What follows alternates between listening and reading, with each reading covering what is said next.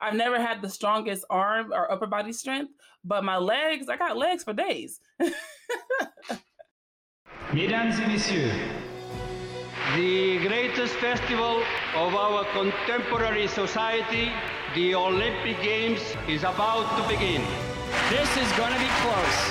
Oh! They're all completely gassed! They've given it everything on the global bucket! Oh, yeah! Go! Oh! Brilliant, brilliant, brilliant! But that is an Olympic championship. Ready?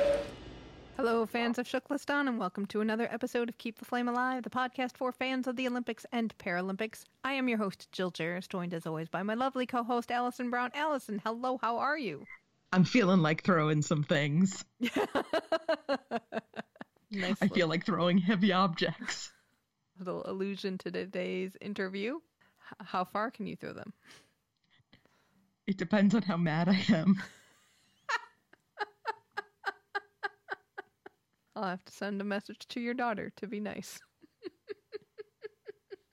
We've been talking to people and they've given me some tips. So yes, we are talking a shot put today with gold medalist Michelle Carter. But before we get to our interview, Tokyo's coming up pretty quickly. It's 50 days away. It's scary close. So, since it's getting so close, we're really going to focus the show on prepping for Tokyo. So we're going to pause some of our segments like the Atlanta moments and pretty much all of the other games. Hopefully they'll be smart and not make any big announcements before Tokyo. But you'll still catch news on Twitter. I know the IOC announced something today. Did you see this about their new hospitality program that they're going to have for Paris and beyond? They just tried to slip this in when we weren't paying attention. Yeah, but I don't understand it because I asked another journalist on Twitter, like, does this mean that they're getting rid of the authorized ticket resellers? And he said, no, this looks like it's just for hospitality packages. But that's something that the ATRs, like here in the U.S., it's CoSport. That's part of their deal. So, the IOC has a partnership with the hospitality provider, but they're going to do it globally. So it's not like 9 different authorized ticket resellers with their own packages. It's going to be one place does it globally. So that's a little interesting development that they've slid in there, but that'll start with Paris 2024. And we'll find out more news on that and report on it in future episodes. But that said, we probably won't talk about IOC news until the IOC session that takes place right before Tokyo. We probably won't talk about much International Paralympic Committee news unless they do something really big before Tokyo. But it's going to be all games while we prep and while trials are going on and teams are being named, while we put together what we're going to do during Tokyo. So much kit coming out. Oh, I know. It's so exciting. So every day on Instagram, and I'm sure on Twitter as well, teams are getting named and athletes are getting their ticket to Tokyo, and kit is coming out for all the different teams. And I look at them and I say, how are there this many countries? It's like it makes you realize when you're signed up to all the different country Olympic committees and all the because usually they say almost nothing. Right. You know, how often does the Bahamian Olympic Committee come out with something? Well, they came out with like 3 announcements this week. And I'm like, Bahamas, calm down. I can't keep up. But it's exciting. It's really great. exciting. So everybody's getting in the mood. Athletes are starting to get to Tokyo. We'll talk about that a little bit later. And for all intents and purposes, it is happening, even though there's still calls to cancel it. So we shall see. We've 50 more days. But before we get to this week's interview, we would like to thank our Patreon patrons who support us financially, which is super helpful, especially in our preparations for Beijing. Yeah, the Tokyo Games are next month, and we are prepping for those, but we're also doing a lot of logistical things to prepare for our on-the-ground coverage in Beijing. You can support us today at patreon.com/flamealivepod. And if you don't want to do a Patreon ongoing donation, save your pennies, because we'll have a Kickstarter during Tokyo. All right. On to today's interview. We are talking with Michelle Carter. She is a 3-time Olympic shot putter who competes for the United States. At Beijing 2008, she placed 13th.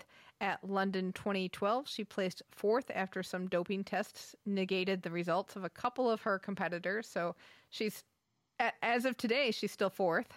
You never know. She could get bumped up the way 2012 has gone. At Rio 2016, she won the gold medal, beating the 2-time defending gold medalist Valerie Adams from Team New Zealand, which was a huge deal because nobody had won 3 golds in a row, and that's what Valerie was going for. But Michelle outthrew her that day. She is coached by her father, LA 1984 silver medalist Michael Carter. So we talked with Michelle about shot put techniques, working with her father, her strategies for managing her ADHD and dyslexia, and her Olympic experiences and how looking her best helps her achieve her best. Take a listen. Let's start with shot put. Okay. Because as just the casual viewer, I've never been a track and fielder. Go into circle, have big rock-like thing, throw far. That's kind of the, and whoever throws it the farthest is the winner. Mm-hmm. But there's obviously a lot more to it. So where do you start when you say what that lot more to it is? Where do we start asking those questions? Yes. So that lot more is actually trying to figure out how can I create the most power within the circle and stay in the circle and still throw the shot put as far as I can. Because you have to think about, you have a 7-foot circle and you have to use whatever you can within this circle to create power to actually launch the shot. So I feel like that would be that thing that you have to think about, because just throwing it as far as you can is one thing, but like just regular throwing it, plus you shouldn't throw a shot put like a baseball, you tear your shoulder up. But to really create that power, there's like this technique that goes into it. Like you start building up power from the bottom half of your body all the way up. So creating that power within, let's say, a half a second, if not maybe a quarter of a second. That's how fast that needs to happen. Okay, so what parts of your body, I mean, you're using all parts of your body, but what parts of your body specifically are you using in what way to generate that kind of power? Number one, your legs. Your legs generate the most power. Between your legs, then you get to your like glutes, hips, and core are like the main powerhouse of the throws. And I always say your arm just finish it off. I've never had the strongest arm or upper body strength, but my legs, I got legs for days. I was watching some like slow-mo versions of your Rio competition, and you start what is that? Is it a glide that they call that? Yes. Okay. So you start balancing on are you right-handed? You're right-handed. Okay. So you start balancing on your left leg or your right leg. Right leg. Mm-hmm. And you kind of shuffle with your left and keep everything and all just stay on one foot and then kind of throw and transfer weight over to the other foot, correct? Mm-hmm. Yeah, okay. So I start out the back of the ring. I'm on my right leg, and then I come out to what we call a T position, where my right leg is down, but then my head, I'm bending over, but my left leg is going straight back, like it's going up. So I almost look like a T. And so then when I get from the T position, I crouch down almost like a little ball in the back of the ring. And then I am still on my right leg. And then from there, I will kind of just shift my weight backwards, push off my right leg and extend my left leg towards the front of the ring in the direction I'm throwing. So then I go from 1 foot to 2 feet. That sounded weird, but I think I said it right. And so it's like this little hop back, but instead of like hopping where you kind of hop like a rabbit, where you kind of make this little arc in the air, it's like I want to stay as low to the ground as possible. I don't want to hop. Yeah. That contains all that power so that you have that power to throw and you're not putting the power into the jump. Yes. Yeah. Okay. Because like the quickest way to a point is in a straight line. And that also means like going up and down. So we're trying to keep that line as straight and as smooth as possible. Okay. Okay. Now throwers tend to be pretty tall. So what about height improves distance? I would say height just kind of gives you an advantage because you have more room to push. Because if your arms or you're taller, you have more time to push because you have more of a lever to push from. But throwers come in all shapes and sizes. I'm not the tallest, but I'm not the shortest. Well, everyone looks tall to me. I'm 5 feet tall. Well, man, there's some throwers out there like at 5'2", 5'3". There's some. Put that in your head, Allison. Okay, so why shot put versus hammer versus discus? Well, in high school in Texas, in the state of Texas, we do not have hammer. So in high school, we don't do hammer and javelin because of safety reasons, and everyone can afford to house that. So I did shot put and discus all through high school, all through college, and then I made the mistake thinking I only had to specialize in one event once I went pro. So that's one thing I will go back and redo. I should have kept doing both because I was good at both. But since I was better in shot, I felt like I had to only focus on one and not do two. That's interesting because there are runners that do multiple events, but a lot of times you don't see that in the throwing. Yeah. Is that the reason that people think that they can't do both? Or no, to be honest, a lot of throwers are really only good at one. One is always way better than the other for a lot of throwers. And there are some throwers who can be good at two. But I do think maybe over time, and maybe we haven't seen too many people do it, there's probably not enough information, or just because it hasn't been done yet where someone's able to do two events at a high level that people don't think is an option. Okay. What are the differences in the technique for the two that you were doing? For shot, like the two techniques in shot? No, when you were saying shot versus and hammer and discus. Oh, so I've never thrown a hammer. Okay. I've never thrown the hammer because when I went to college, I went to the University of Texas, Hook 'em Horns, and I was the only thrower on a team full of sprinters. So therefore, my dad was like, stick to what you know. You don't have a coach for that, so you're not going to learn a hammer. So I stuck with shot put and disc. So with shot, for me, there are two techniques in shot. There's a spin and the glide. I'm a glider where I just keep everything in one line, and there's a spinner. So the spinner actually has the same technique or a similar technique to the discus. It's the same motion. It's just that in the discus, your arm is out and you keeping everything wide, but in shot, you keep everything closed. Okay. Because you have the shot on your neck. Okay, so you said if you just hurled the shot with your arm, you'd blow out your shoulder. What other things can go very wrong? Oh my gosh, a lot of things. I've seen a little bit of some of everything because sometimes people forget, like you're throwing it and the shot is heavy. People drop it on their feet in the middle of the throw. Sometimes they may try to throw it too far up and then like, okay, where did it go? Like it's a lot of different things. People sometimes so in the ring, you have the circle and at the front of the circle, there's a toe board. And people trip over that toe board all the time. Like that's like probably one of the most dangerous parts of the throw is trying to stay in that ring, but not trip over the toe board. So if you fall out of the circle, that's a foul. It's a in foul. Any way. Yes. If you step out the circle, even if you touch the top of the toe board, like anything that's within that circumference of the inside of the circle is a foul. When you're competing, if you step into the circle, can you step out? Or with once permission? You're in?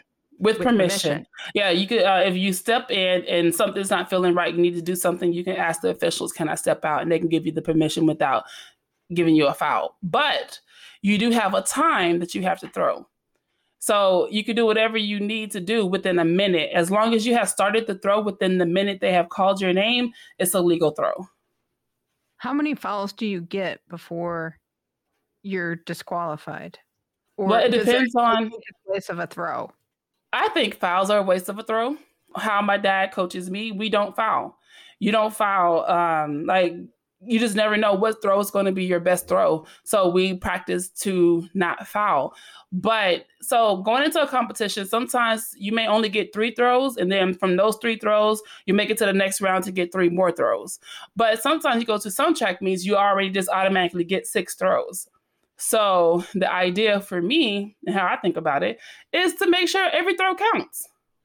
You talked about throwing the shot too high. Do you have to work on the angle of your elbow and your hand and how that is to make sure that's the trajectory that you go with the shot versus like if your elbow is too close to your body, does that mean you could potentially throw the shot too high up and not farther out? Yeah. Okay. So normally when people drop their elbow, they tend to throw the shot like a baseball. So when you throw a ball, the first thing you do, you drop your elbow. So for shot, you want to keep your elbow up because the angle isn't about where your arm is. The angle is like how far back your upper body is. So my upper body is back over my right leg, like how I want it. And so when I get to the top, I'm like head up, chest up. But if my hips are tucked underneath me, and then I get a chance to throw down. So the angle really depends on where your torso is facing. Is one half of your body built differently than the other because of how you've trained? No, that's genetics. I had thighs since the day I was born. They just won't go away. Well, I'm not even saying top to bottom. I'm saying left to right. Like, is your left leg bigger than your right leg? So weird thing is my right thigh is bigger than my left thigh, but my left calf is bigger than my right calf.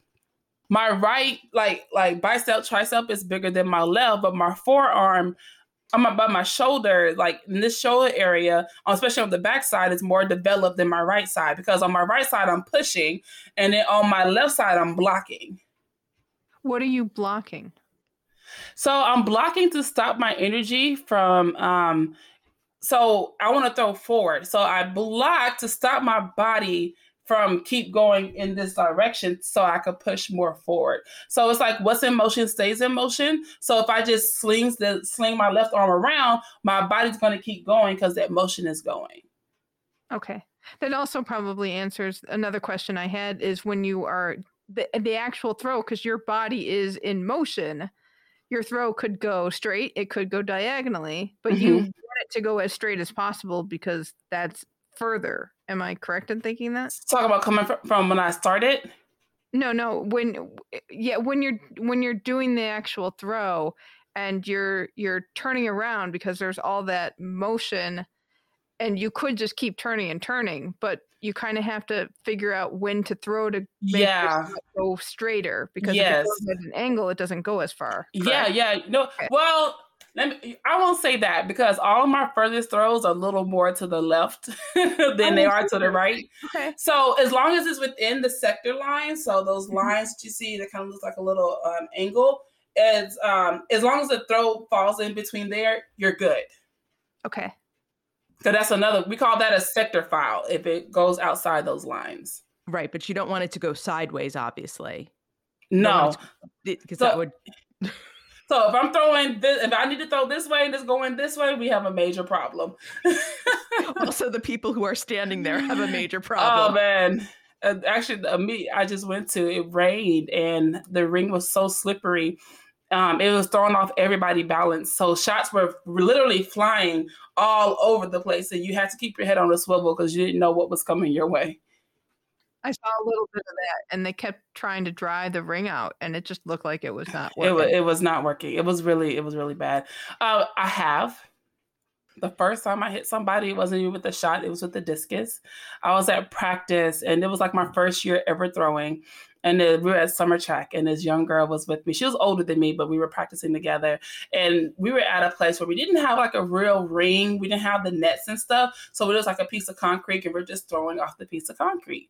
And so I told her, I'm like, well, you don't want to stand right there because if I release it too early, you're going to get hit. And she was like, well, you never release the discus early. I'm like, well, I think you should move because just in case, I'm not perfect. I just started throwing. And she was like, come on, Michelle, like you always do this. And then as soon as she said that, I threw, that discus flew out my hand early and it hit her in the face, in her jaw. All I know is I threw and I heard it hit her face and she dropped and hit the ground. And then like there was like a 5-second pause. And the next thing you know, she was screaming like bloody murder. I was like, I just killed this girl. She's going to have to go to the hospital. I'm going to be in so much trouble because I know I shouldn't have thrown. But I told her to move. But she was okay. She was just black and blue and swollen for a little while. She made it. How, after you throw, how does the shot get back to you? Because I do remember at Rio, they had those little cars that came back, but I don't know. Yeah, so for shot put, they didn't have cars for us. That's discus and javelin where they get fancy because that's a lot of walking in that event. But they have like this little rail that starts off high and it goes all the way down to the ground. So then they just roll your shot back down the little rail. Do you have a shot put that you use in competition? I do. I do. I have my competition shot and then I have my practice shots. Can you take that on the plane with you as a carry-on? No, not anymore. I used to. And actually, some people still couldn't carry on discuses on carry-ons. But when after a couple of major events that happened in the U.S., they look at my bag. They was like, "What you have, a cannon? Okay, this is a cannonball." I'm like, "No, it's not a chocolate." Yeah, I don't think you can have this on the plane. I'm like, "All right, well, there you go." So how does it travel? In my check-in bag, I have a nice little towel. I call my shot put. Her name is Divala. And Divala has a little towel that has Shot Diva on there because when she gets to the track meet, I have to check her in. And so I'll say that that's taking her to daycare where she gets to go play with all the other shot puts. So that's what we do. So I put her in my check-in bag and she's like tucked away in her little towel. What is the difference between Divala and your practice shot put? Anything, or just she's more well cared for? Well, she just don't get used as much. She's only pulled out for special occasions because she has to maintain her weight. She has to not get too beat up because she has to go to the meet looking and making sure she meets the right qualifications in order for me to use her. Can you do anything aesthetically to the shot put, or do they pretty much have to be plain? You can. It doesn't always work out the best because texture is important. And if you get the wrong texture, you're going to have a hard time trying to throw it because if, it's hot, you sweat, and that's a whole nother ball game. How much does your practice shot, does it lose weight from getting thrown around too much? It can because where I throw for practice, I throw into a lot of lava rocks. So over time, it gets scratched and dented. And I think like over time, like the little like particles will start coming off of it. And so if I get to the track meet and I'm supposed to throw a 4-kilo shot and I get there and it's 3.9999999, I cannot use it. All the regulations are so fascinating because everything is so precise. Yeah. And you just don't think about that. So I want to ask you about shoes. Okay. In terms of how they differ from, say, a sprinter shoes or a regular street sneaker. Mm-hmm. So for throwing shoes, the bottoms are a little smoother. So, okay, let me say this.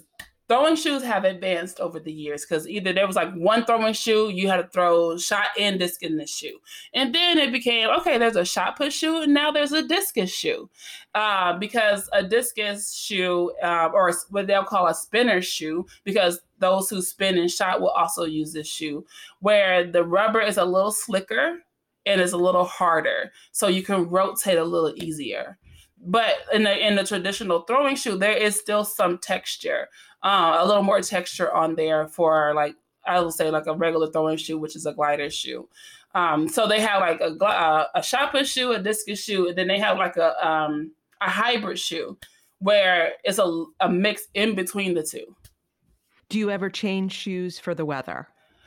Sometimes, yes. It depends. A lot of times I don't have to worry about it because we tend to go to places that it may not rain too much, but they normally have the right type of concrete so that if it does rain, we still have enough texture on the ground where we're not slipping and sliding all over the place. Have you shown up to meets where they have not had good concrete? Yes, the meet I just left was Really? Wait, and that was at Oregon, that whole new, brand new stadium. yeah. Oh, It was rough. Yeah, I told him, I'm like, listen, and it normally always rains during the Olympic trials. And so I was making, because not so many people glide anymore. So everybody's like a sprinter. All the young girls, they're sprinting, not sprinting, spinning.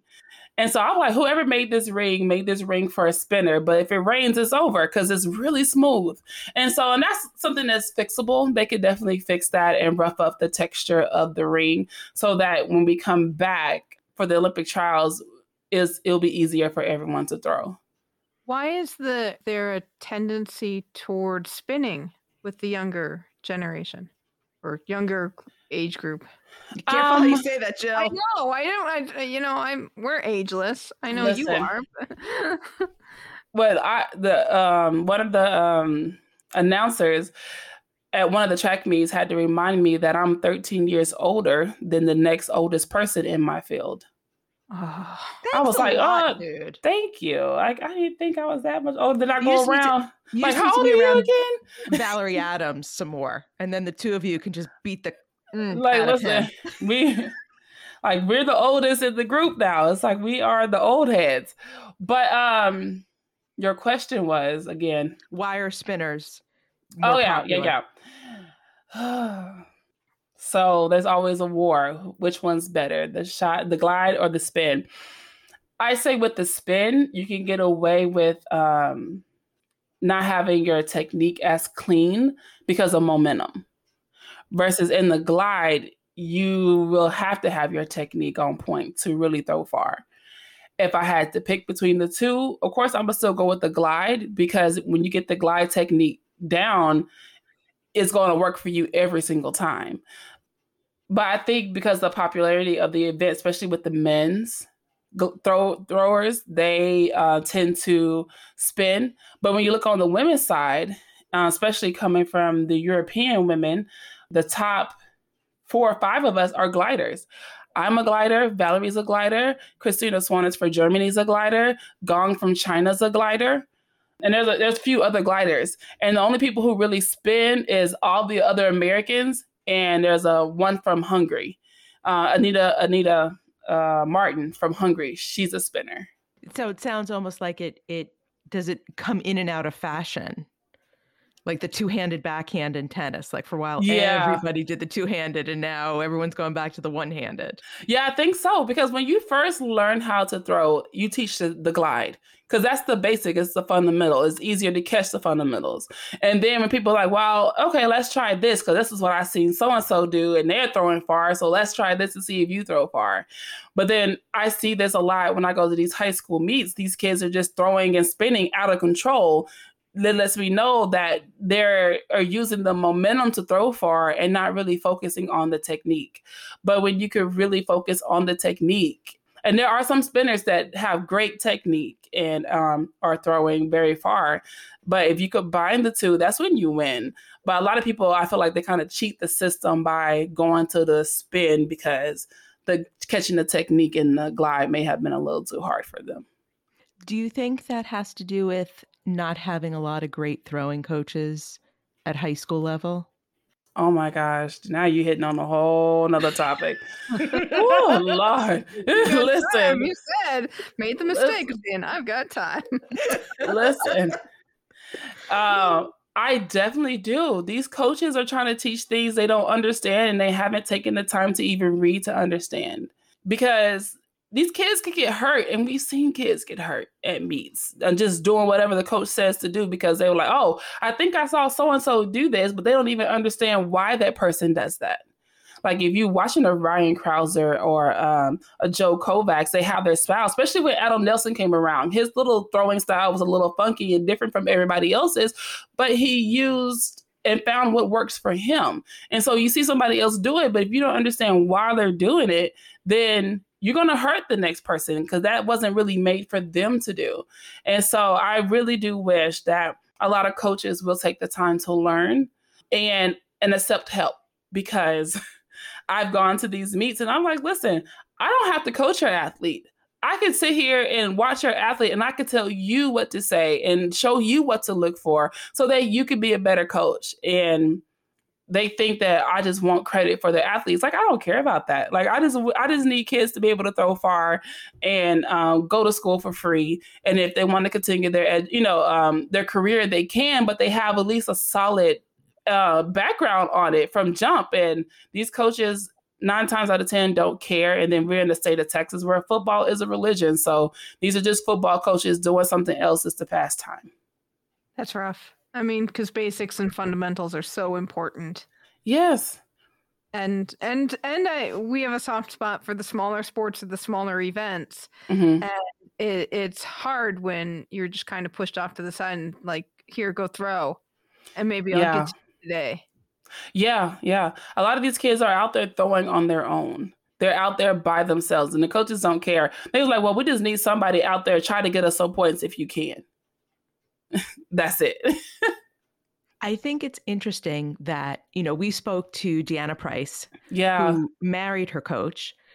And now we're speaking to you who had a little bit of an advantage with your coach.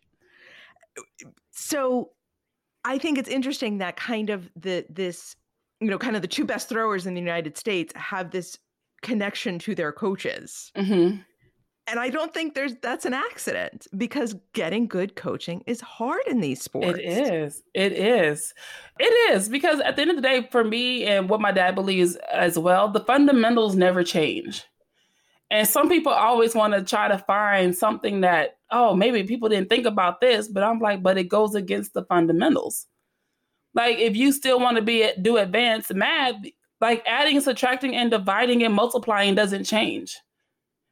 Right? But some people want to be like, well, you don't have to add. You can still do math. And then you wonder why it's all jacked up. And then people are like, oh, well, you could throw, but you don't have to really do this part. But that's part of the fundamental. Like that's the basic. If you do these things, it's guaranteed to work. But then people want to like do different things. And I'm like, okay, like keep it simple is my thing. Keep it simple. That's all you have to do. We made Michelle Carter mad. Oh my, listen, throwing is so easy, but people make it hard. It's the people, not the throwing. I have a daughter with ADHD. Yeah. So you did something earlier where you couldn't remember a question and it felt very like my house. Yeah. And you were diagnosed very young with both disorders, which is unusual in girls. Yeah. Your girl was hyper as a child. Like I was all over the place, but I was super smart. So I guess when I was in one of the schools, I guess the teacher kind of noticed a couple of things. And I'm like, let's get her tested just to double check so we can just see where she's at. And so, of course, my IQ levels came back like record high. But then they're like, you're actually a genius. But, like that but part. This how you focus and maybe process things sometimes is different and may be hard. So I actually went back to my parents' house not too long ago and I asked my mom, like, do you have my original paperwork? Like, I want to see what I was all diagnosed with and what they said was the issue. So I found out that I was diagnosed with ADHD and dyslexia, but also I had a speech issue. And a reading and writing issue. So I didn't always comprehend what I just read. I can read it, but I didn't always comprehend it.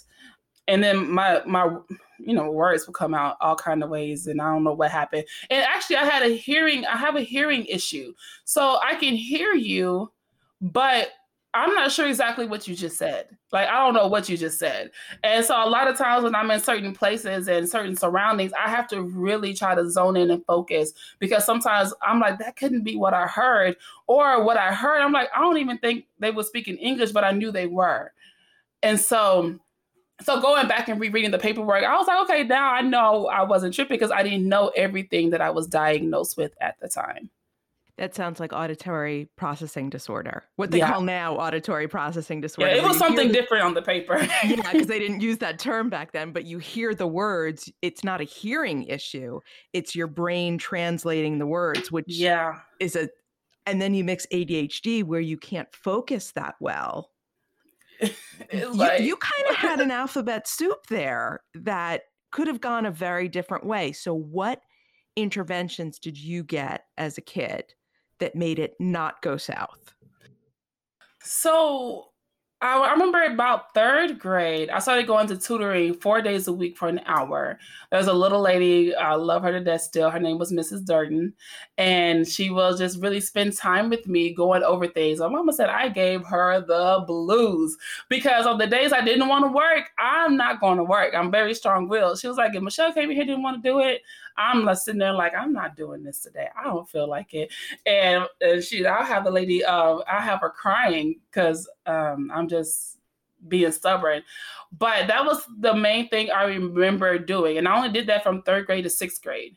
But what I really say that helped me a lot was my mom and that positive reinforcement. So my mom never came to me, was like, well, this is what's wrong with you. And this is why you can't do this. My mama always approached it as if, you know what, Michelle, you think differently. Doesn't mean you can't. You're just going to do it different than most people. And that's okay. But as long as you want to do it, I want you to know that you can do it. And so with that, my mom will like sit down with me and be like, hey, you got 30 minutes. We're going to try to focus our hardest and see how much you can get done within 30 minutes. And that was like these little tests that I'll have to like work on monitoring myself on, okay, I'm focusing, I got distracted. Oh, I got 20 minutes left. Let me hurry up and get this done. And so it was like this practice of kind of catching when I'm not focusing and how to refocus. I had to write everything down. If I don't write it down, it didn't happen. You never said it. I don't know what you're talking about. And so I have a planner that I have to keep with me or a notebook at all times. But then also just knowing I can't drink caffeine. I can't do coffee. I'm not going to sleep. And then whatever hyper I already am is going to be like times 10 after that.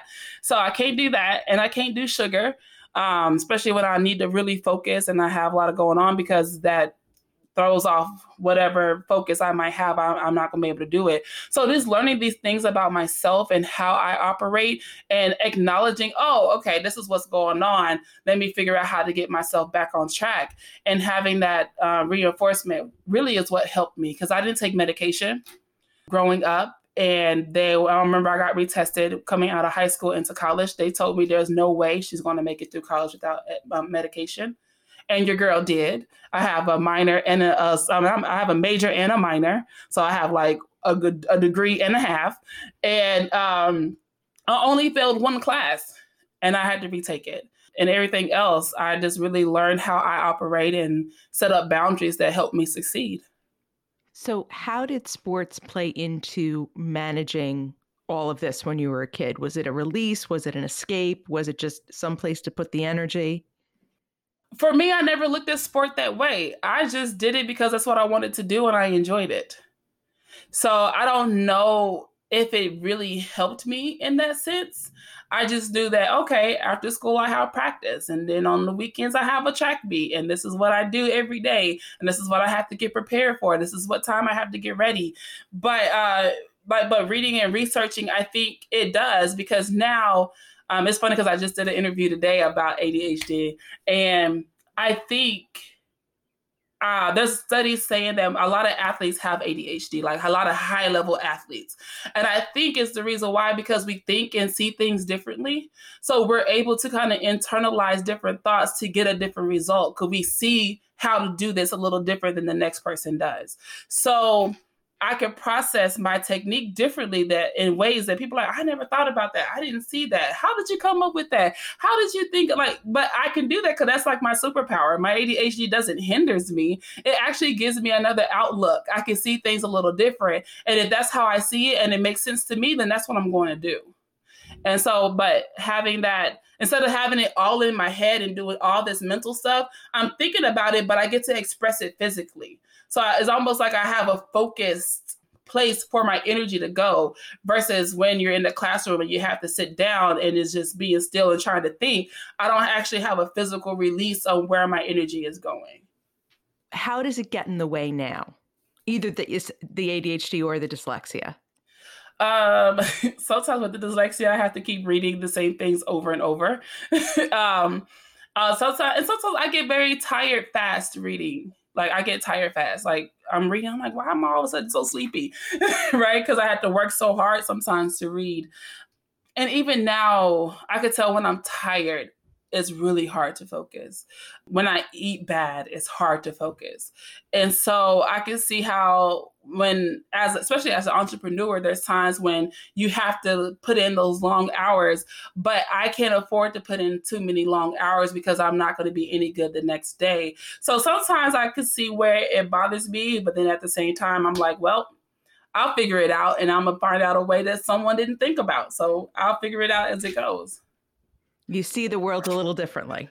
I do. They always talk about neurotypical and neuroatypical. Yeah. And you have sort of a double neuroatypical brain, and it's awesome. Because you do so many different things. Yeah, I do. Sometimes too many things. And that's one of the things with ADHD. I'm like, oh, squirrel, oh, squirrel, oh, squirrel. But I'm like, okay, now which one do I do now? But it is part of how I process and work on things. So we make it work. A lot of kids, when we have ADHD or dyslexia, get a lack of confidence as well because maybe they're not doing so well in school. Yeah. But you do have a lot of self-confidence and that knowledge that you just see things differently and you just have to do them differently. Did you have a period of adjustment like that where it wasn't so easy? Or how can somebody gain that confidence in themselves when they feel like they're not the same as everybody else? To be honest, I really think it starts with the parents. Because when parents get diagnoses with their kids, they freak out and they're like, something's wrong with my child. ADHD is not a death sentence. It is not like putting your child away and they're not going to be successful in life. It's not. But the energy that the parent gives off is the energy the child takes on. So for my mom, I never knew that ADHD was keeping a lot of people from not doing things. I didn't know that was a thing, right? And so my mom, because she always told me I can do it. Let's figure out how you can do it. And so having that background, I never felt bad or down about my ADHD. But then when I have times where my ADHD is really like strong and I'm having a hard time, I can look back at some of my activity and identify where I kind of didn't set myself up to be successful.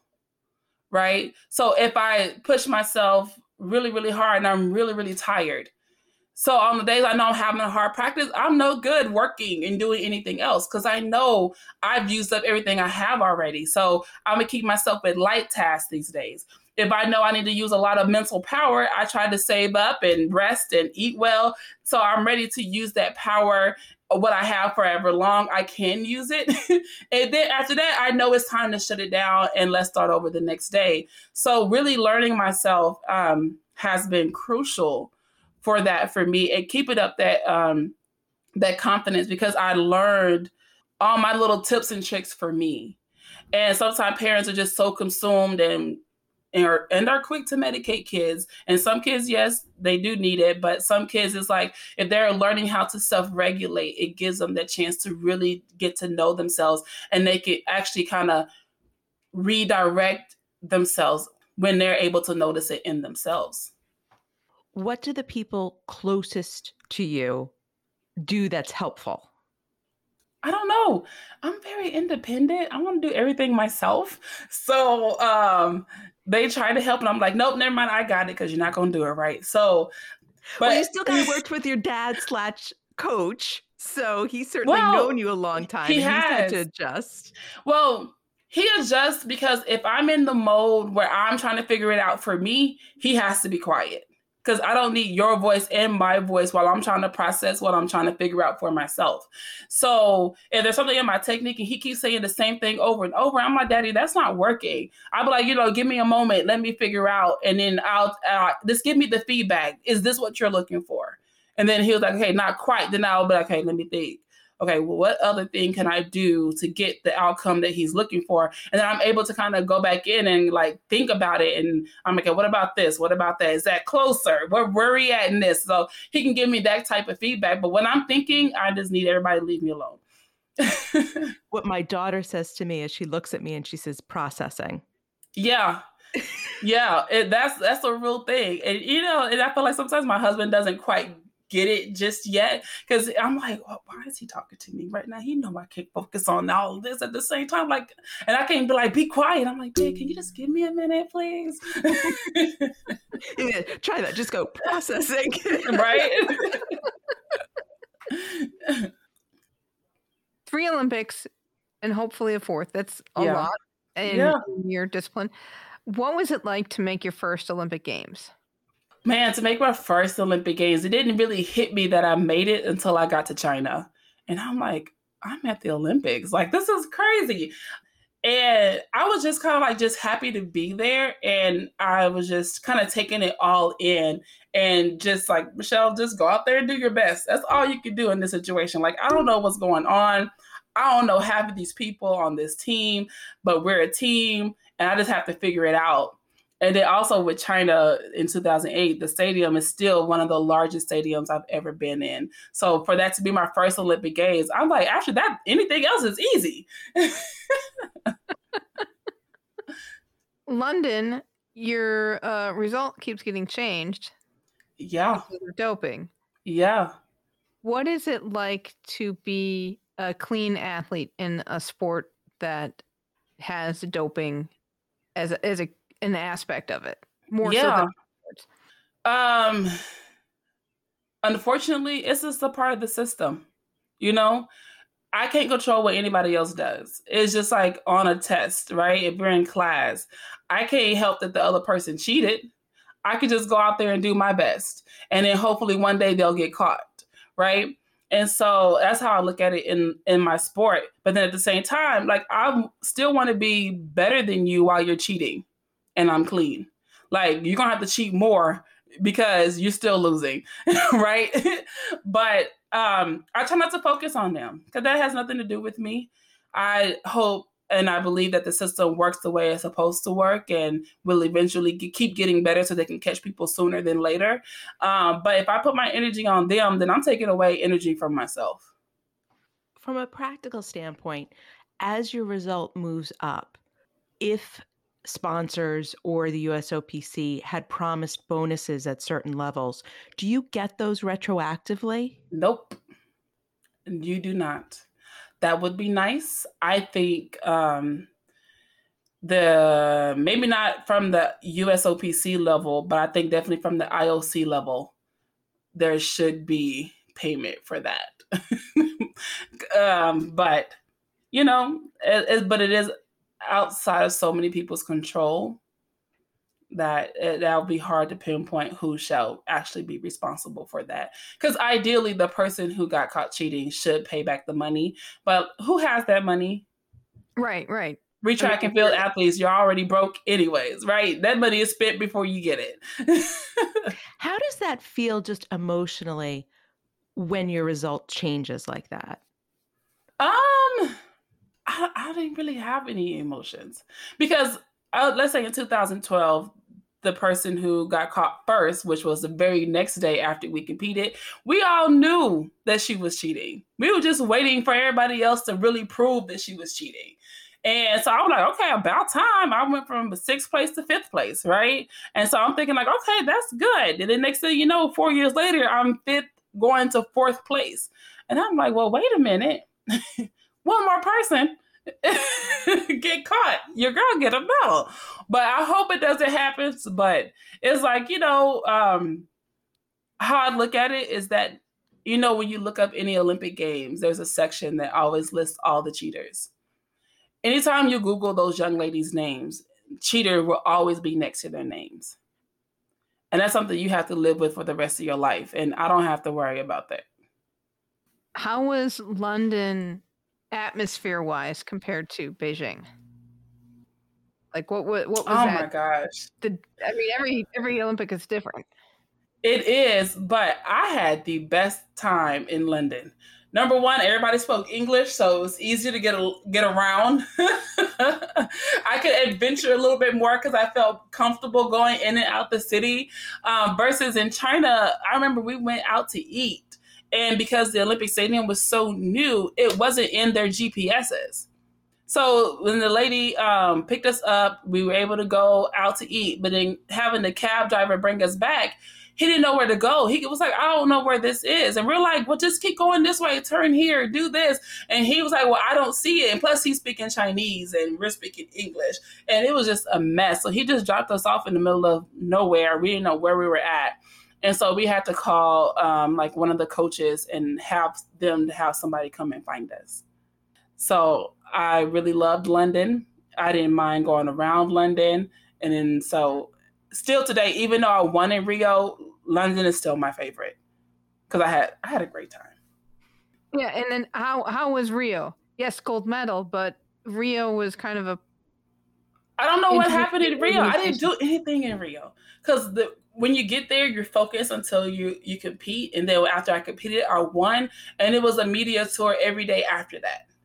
So I never got a chance to enjoy the city, to sightsee. The only sightseeing I was able to do was going from the Olympic Village or whatever the interview was going to be. Like that was the most sightseeing that I had. So I saw like Jesus from a distance.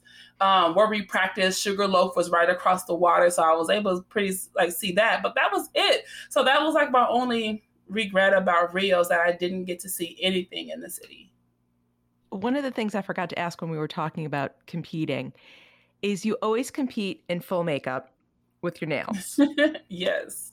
And I'm wondering what's behind that? Like, is it just what you're comfortable with? Does it make you feel powerful? Because a lot of athletes don't go that route. Yeah. So I've always been this girly girl since I was a child. My mom said that she thought I just really loved her so much because I would always want to kiss her on the lips when I was little. But then she realized I was kissing her on the lips because she had lipstick on and I wasn't her lipstick. So I've always loved makeup. And for me, when I woke up in the morning, got ready for school, I dressed up, put on whatever makeup I was allowed to wear at that time. Like that was always my thing. I get dressed. You get dressed for the day and you're ready to go. And so I was doing the same thing for track and field. I'm like, oh, I got to track meet. I want to be cute too. So in the beginning, my dad was like, athletes aren't cute. Like athletes, you go out there and get your job done. I'm like, but this athlete wants to be cute. Like, why come I can't be cute? And my dad was like, that's what serious athletes do. They just go out there and it doesn't matter what they look like. So I remember my dad kind of pushed me to not be cute at a meet. And he was like, okay, I will never do that again because he saw the shift in my confidence. Like I did not feel like how I wanted to feel going out there competing. So I don't do that for anybody else. I want to go out and present myself the way I want to present myself. And that was going to make me feel my best. So as long as I know I feel good about myself, I know I look good, I feel confident. I can go out there and do whatever I want to do, but I want to look the way I want to look. So in Rio, there was a lot of discussion about how you presented yourself in competition. And I was even hesitant to ask because it felt very sexist. So What was your reaction to that discussion? To be honest, I don't even know what's said. I didn't see not one negative thing that was said about me in Rio. I don't know how that happened. I'm like, thank you, Lord. I didn't see it because I didn't want to think about it. But tell me what happened. I don't know what happened. No, just a lot of discussion being, why is she doing this? It's almost diminishing you as an athlete to feel like you needed to do that. Oh, well, I don't care, number one, because I looked like that the way that I looked and I still won. So why did it matter to anybody how I looked? Now, I used to think that in the beginning that if I'm too cute and I'm always losing, people are going to be like, oh, she's too concerned about how she looked. But it was like, well, how come I can't look great and be great? Like, how come I can't have both? And when I'm out there, I'm not so concerned about how I look because I know I sweat. So I don't put on foundation or anything that I have to worry about not touching my face about. I make sure my lashes are on, I have good on eyeliner, my eyebrows are there so you know what I'm thinking. And then I put on the lip. And that's it. Like, that's my thing. So then therefore I feel like, okay, I can deal with this. I know where everything's at. I can still sweat and feel confident and go out there. So I feel like people who have a problem with how I look, you have a problem with how you present yourself. You wish you could still do that and feel the way that you did it if how I look bothers you. Because what's funny too about my sport is when I first came out, of course, all the other women were looking at me like, who she thinks she is. But then over time, guess what was happening? Michelle, look at my lipstick. Michelle, look at my nails this time. Because if you look at 2008, how some of those women looked, and then you fast forward to 2016, you will see a difference. And that's okay. Women could be women in any shape, form, or fashion, however they want to look. Let them look how they want to look, because they're the one doing the job, not you. It's interesting. Like it almost sounds like, because now I want to go back and look, but it does sound like some people needed permission to wear what they wanted to wear, or look, have their hair done like they wanted to have their hair done, and it does add just an element to your confidence. Yeah. But, so it helps. It does. It can be a powerful tool, and we don't realize it. Yeah, it's like, I feel like men don't have to do those things. They show up how they show up, and it's acceptable. But if I showed up how I practice to a meeting, they're going to be like, what's wrong with you? Why you look like that? But if I show up to a meeting, show up the way I look at a meeting to attract me, they're like, what's wrong with you? Why are you looking like that? Right? Like, that's not fair. And at the end of the day, it doesn't matter. If this person could do the job and they do, and they're good at what they do, let them be them. It has nothing to do with you. But to me, when they open up their mouths, that means that you feel some type of way about yourself, that me showing up my best version of myself is making you feel less than, then that's on you, not on me. And if they really upset you, Michelle, we'll just put them in the line of fire. Just put them right? in the foot. Seriously. That'll shut them up quick. But yeah, where I was originally going with that was how representation matters. And representation, not just saying race, gender, but sizes, appearances. Because there's some people who have they got their own little funky style. And if that's how they dress, I want them to feel comfortable to show up as that person. Because when you could be your authentic self, that's when you can show up and be your best self. So a lot of times people are having to show up in places and spaces, and they don't even have the permission to be fully themselves, because people can't even handle people being their full selves. A lot of times, that's, I feel like, what the issue is. And as a Black woman, I feel that quite often, because I'm different a lot of times when I walk into a lot of places and spaces. And in another place where that happens a lot is how my hair grows. Like, that's different. So people are like, well, I can't do that. Then, but I can't help how I'm made, or how I feel, or how I want to present myself. Like, it's in me to be that girly. Let me do me and you do you. Thank you so much, Michelle. You can follow Michelle on Instagram. She is Shot Diva. And on Facebook, she is Shot by Diva. And you could check out her website, shotdiva.com. She will be going for her 4th Olympics at the U.S. Track and Field Olympic Trials on June 18th through 27th. A couple weeks away. So after our interview, I discovered that Michelle and I have something very important in common. What? We are both moms to little white crusty dogs. Aww. She has the cutest, and like myself, her dog sits in her office, has a little spot. So if I had known, we would have introduced them. Aww. Because we love the little white crusty dogs here. Yes, they are adorable. And Michelle is fantastic. Oh my goodness. We're all going to Michelle's house for dinner. Right? Oh man.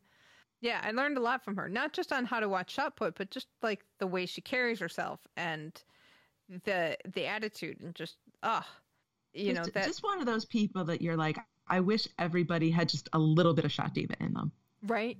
And I want to be in the room with her all the time to have some of that wash over me. But, just that her presence and her... Even through the Zoom, we felt it. Right? Just her energy is so wonderful, and not overwhelming or chaotic, just good people energy. Mm-hmm. Loved her. So thank you, Michelle. Welcome to Shuklistan, and we're hoping you get to Olympics number 4. That would be awesome. Crusty white dogs are cheering for you. Welcome to Shuklistan. Tons of Shukhlistani news this week. First off, speed skater Erin Jackson was named to the U.S. speed skating long track national team for the 2021-22 season. Very excited for her. Sid Morantz was featured in a New York Times article on no pin trading in Tokyo. So all of our pin traders will be staying at home. We'll have a link to that article in the show notes. That is really rough. I feel really bad for them. I'm on some pin trading boards, and there's still pins coming out, which is the interesting thing. There are pin collectors there, but there's not going to be the same level of trading that there was before. So very sad.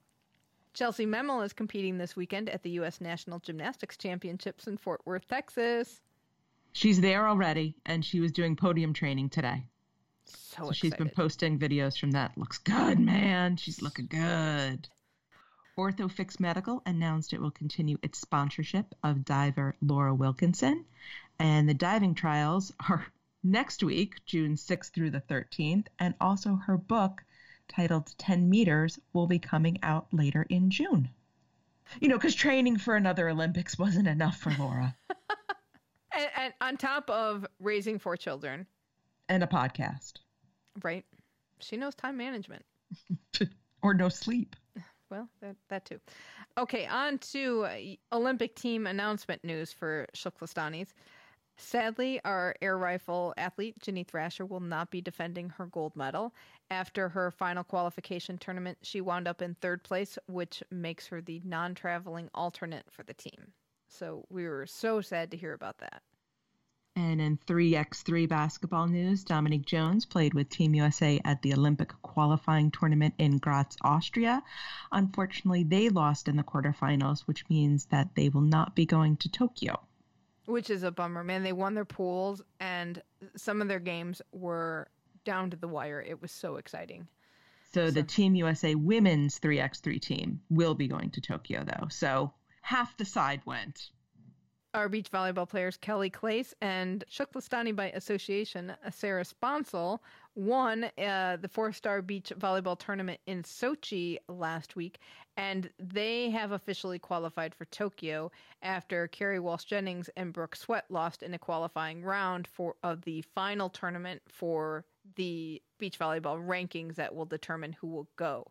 So this was super exciting. They played so well in Sochi and really brought it when they needed to. I mean, they had some really tough matches with teams ranked above them, and they pulled it out. It was fantastic. So they will be the youngest beach volleyball players in Olympic history.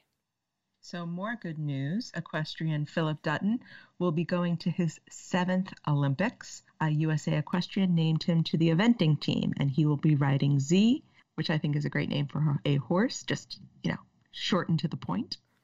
And his other teammates will be Liz Halliday-Sharp and Boyd Martin.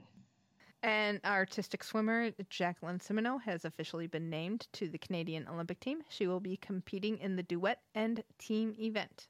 So it's totally official for her now. And best news of all, more babies in Shuklistan. Branding specialist Vicky Saunders gave birth to a baby girl last week. She hasn't announced her name yet, but I don't care. She's perfect. Right? Oh, so sweet to see those pictures. So congratulations to Vicky and her partner. Before we move on to Tokyo 2020 news, a great way to prepare for Tokyo is with a good Olympic or Paralympic book. Get our next book club selection, 7-7 by Ben Ryan. Ben coached the Fiji Rugby Sevens team to the country's first ever gold medal, so you will want to read this book. It is a fun read. Get your copy at bookshop.org/shop/flamealivepod. We get a commission from all books purchased through our link, and that goes towards funding our on-the-ground coverage at Beijing 2022. We are constantly adding new titles to our storefront, so check it out.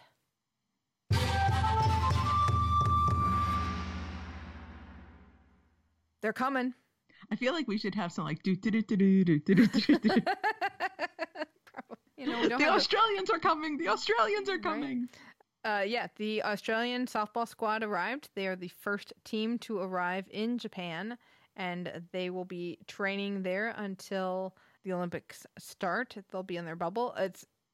joyous, but also is causing some consternation in the press because, of course, having athletes arrive spreads more worries that COVID will be spreading, even though they are testing them once they land. They tested negative, and they get to move about, and they'll be kind of controlled in their little bubble until it's time to move to the village. But still, I think people are still worried. And on that note, Olympians have to sign a waiver absolving the Tokyo Organizing Committee of any responsibility if an athlete gets COVID and dies. It specifically says in the waiver, if you die, it's not our fault. What do you think of that? I always wonder about these waivers. So like when you go to the rock climbing gym and you're going to climb the wall, you have to sign a waiver. Mm-hmm. But how much weight does that waiver actually hold if the rock climbing gym isn't taking care of its equipment? Good point. So if the Olympic Committee is negligent, would that waiver hold up in court? And where would you sue? Would you sue in Tokyo or in Japan? Would you sue in your home country? Because if you get COVID and you bring it back, and what does the waiver really say? To me, it says that the Tokyo Organizing Committee doesn't think it can control COVID. That's why you have to have people sign a waiver, because you aren't doing your job. I mean, yeah, I play devil's advocate there. So they're just trying to cover their butts in case. And they want to say, it's your choice to be here and you know the risks. But it's interesting because, like, in every sporting event, there's a risk. Do their own international federations make them sign waivers? Right. And remember when we read Abanov's book and there was that millimeter bounce in the floor? Mm-hmm. That could have actually caused an injury. Yeah. Or the time when the horse in the women's gymnastics competition was at the wrong height. Somebody honestly could have gotten their neck broken. Right. Sport is dangerous. COVID is dangerous. Do your jobs and we'll all be okay. Maybe they're doing their job because the Japanese government has extended its state of emergency until June 20. So will there be fans at all? We don't know. Still don't know that. And I think the organizers have been pushing that decision as far as they can to maybe get fans. And they've also been floating ideas of you have to be vaccinated or you have to prove a negative test to come. That idea has been floated as well. Which, I mean, sports without fans is really tough for athletes. And it's good that there have been several sports that have done the gamut of no fans, some fans, many fans. But it'll be interesting to see what can actually happen. When they don't have overseas fans there, that does take off a huge element, I think, of risk. It does take a huge risk away because you don't have all of these people from all over the place mingling. One other thing that is helping with the COVID is that there are a lot of mass vaccination sites being created in Tokyo, and Yoyogi Park, which was supposed to have a live site for the games, so it was going to have a bunch of TV screens and all these people could come and watch the games together. Instead, that's going to be a mass vaccination site. So hopefully all of these mass vaccination sites will continue to get more and more people vaccinated. Just do your jobs and we'll be okay. Also COVID-related is that the Kyoto News has reported that 10,000 Tokyo volunteers have pulled out, according to the organizers. So that it talks about the concerns over coronavirus, but Toshiro Muto, who is the CEO of the organizing committee, said it's not seriously going to affect operations because of the way they've had to scale down the original plans. So they were going to need fewer volunteers anyway, and this kind of helps them make a decision, I think. If somebody quits, no one has to be fired. Right. On a happier note, as part of the opening ceremonies, Kyoto News reports that they are considering having 2 athletes take the athlete's oath, a female athlete and a male athlete. Which is exciting. I think that'd be very nice. Well, they're big on gender parity right now. That's a big IOC push. So this would be a very public symbol. And finally, The Tokyo Organizing Committee has announced details of the Paralympic torch relay route. It's going to be in 4 prefectures hosting Paralympic events. The relay is going to start on August 17th and run through the 24th, and the maps of the route are available at the Tokyo Organizing Committee website. We will have a link to that in the show notes. So where their flame, you know how the Olympic flame gets lit in Olympia? So does the Paralympic flame get lit at Stokes Mandeville? It does. Oh, that makes me so happy. So flames from all of the 47 prefectures in Japan and the flame from Stoke Mandeville are going to come together to create the single Paralympic flame at the Flame Gathering event in Tokyo. I am such a sucker for all these quasi-religious, totally overblown, symbolic things that the Olympics and the Paralympics do. I love them all, and I don't care if it's ridiculous. Well, it's the fact ritual. That the flame comes from the UK where they had the first games. I know, it's the ritual. It's very comforting, and it gives so much more meaning to it because you're honoring that the work done in Stoke Mandeville to bring the games to life. I am so ready. Can you wait 50 days? I am so ready. I've got my puffs. I've got my Oreos. I am ready. I know in the past couple of weeks I've been sort of terrified, and now I'm like, no. Somebody told me they're having a graduation party, and they said, oh, it's the last week of July. I'm like, sorry, I can't come. And they just sort of looked at me and nodded. Like I didn't have to say anything else. They realized the connection. So I was like, yeah, can't come, sorry. Well, I think you've got to get ready for gymnastics this weekend. Right? Oh my God. So exciting. So that's going to do it for this week's show. Let us know what you think about shot put. Email us at flamealivepod@gmail.com. Call or text us at 208-352-6348. That's 208-FLAME-IT. We're Flame Alive Pod on Twitter and Insta, and keep the Flame Alive podcast group on Facebook. Join us next week when we will have Paralympic air rifle shooter McKenna Gear as we go out to music by Archdale. Thank you so much for listening, and until next time, keep the flame alive.